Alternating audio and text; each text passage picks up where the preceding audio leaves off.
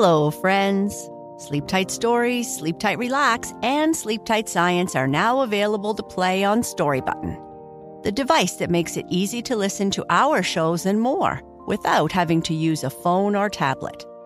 This month, you can save $10 at storybutton.com when you use the code SLEEPTIGHT. Storybutton, the home of imagination.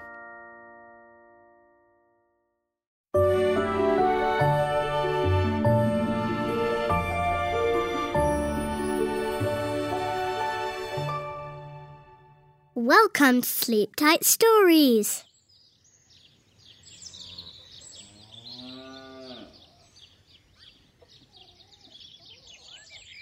The very short story of the foolish little mouse. The mice who lived in the barn and around the granaries had many cousins living on the farm who were pleasant people to know. Anyone could tell by looking at them that they were related, yet there were differences in size, in the coloring of their fur, in their voices, and most of all in their ways of living. Some of these cousins would come to visit at the barn in winter when there was little to eat in the fields. The meadow mice never did this. They were friendly with the people who came from the farmyard to graze in the meadow, yet when they were asked to return the call, they said, "No, thank you. We are an out-of-door family, and we never enter houses. We do not often go to the farmyard, but we are always glad to see you here. Come again." When the cows are in the meadow, they watch for these tiny people and stop short if they hear their voices from the grass nearby. Of course, the horses are careful, for horses will never step on any person, large or small, if they can help it. They are very particular about this. All through the meadow you can see, if you look sharply, shallow winding paths among the grasses, and these paths are worn by the running to and fro of the meadow mice.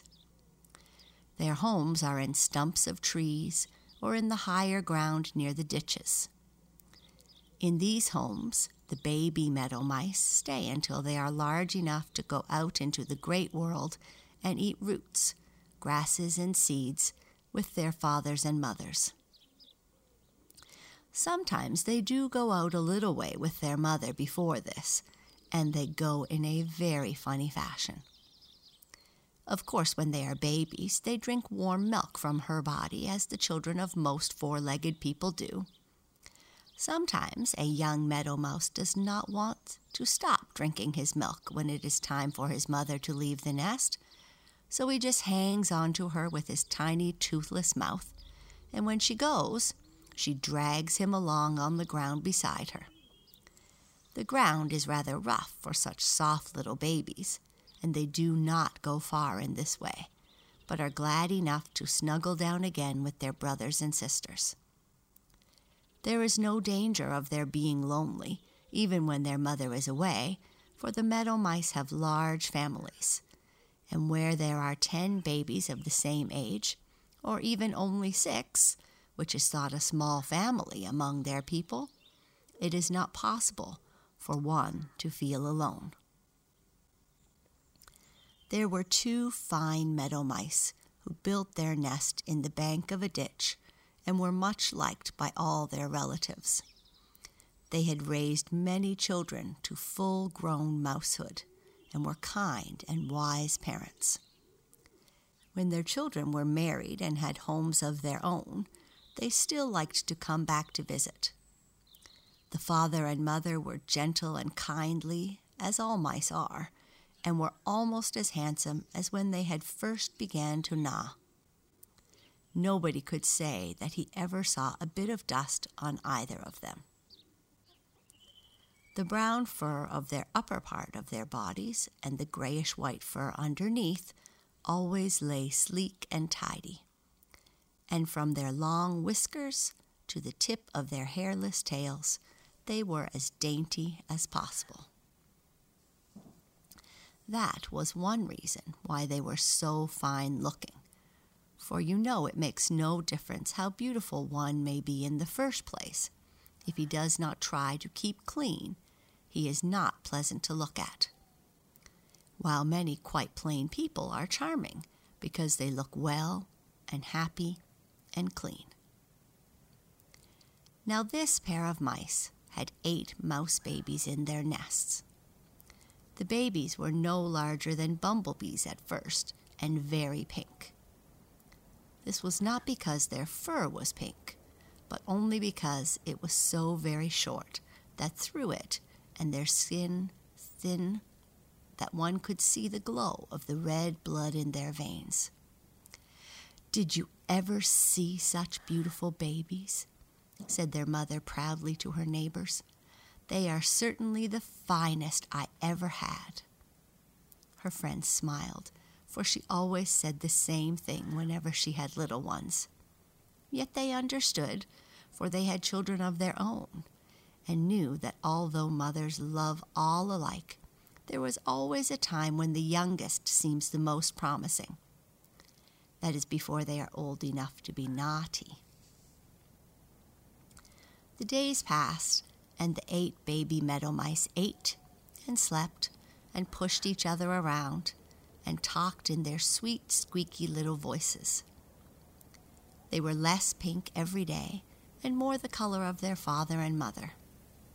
They grew, too, so fast that the nest was hardly large enough for them, and the teeth were showing in their tiny pink mouths.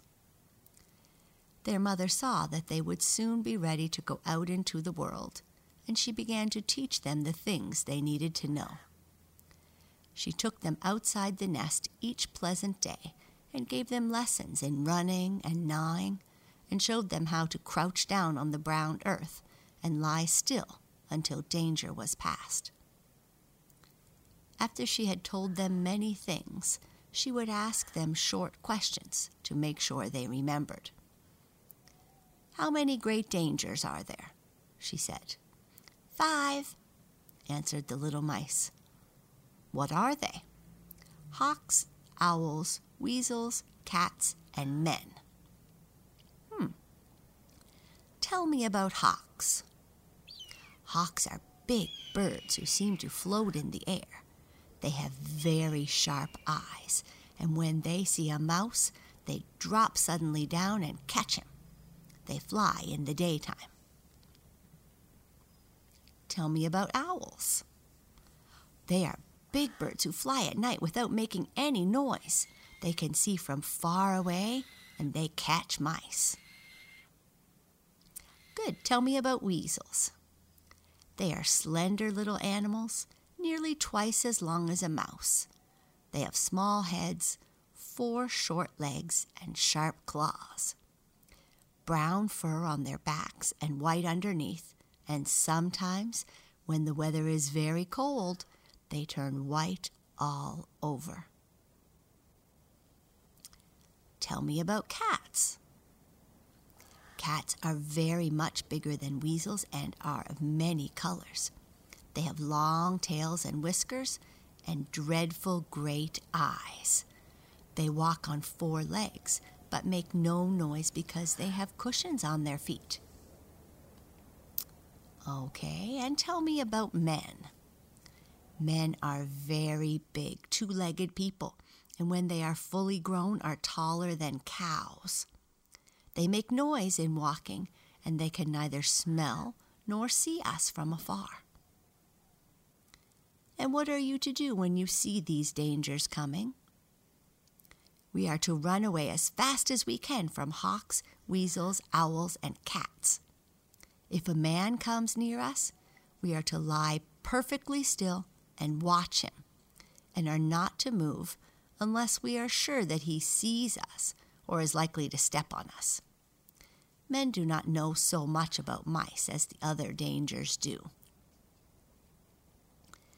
"And what if you are not sure that some creature is a hawk, an owl, a weasel, or a cat?"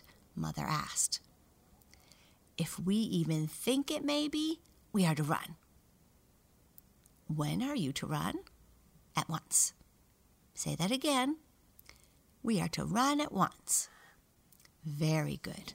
That is all for today.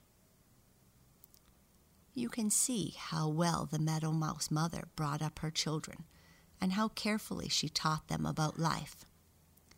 If they had been wise and always minded her, they would have saved themselves much trouble. 7 of them were dutiful and obedient, but the largest of the 8, and the finest looking, liked to decide things for himself, and often laughed at his brothers and sisters for being afraid. Because he was so big and handsome, and spoke in such a dashing way, they sometimes wondered if he didn't know as much as their mother.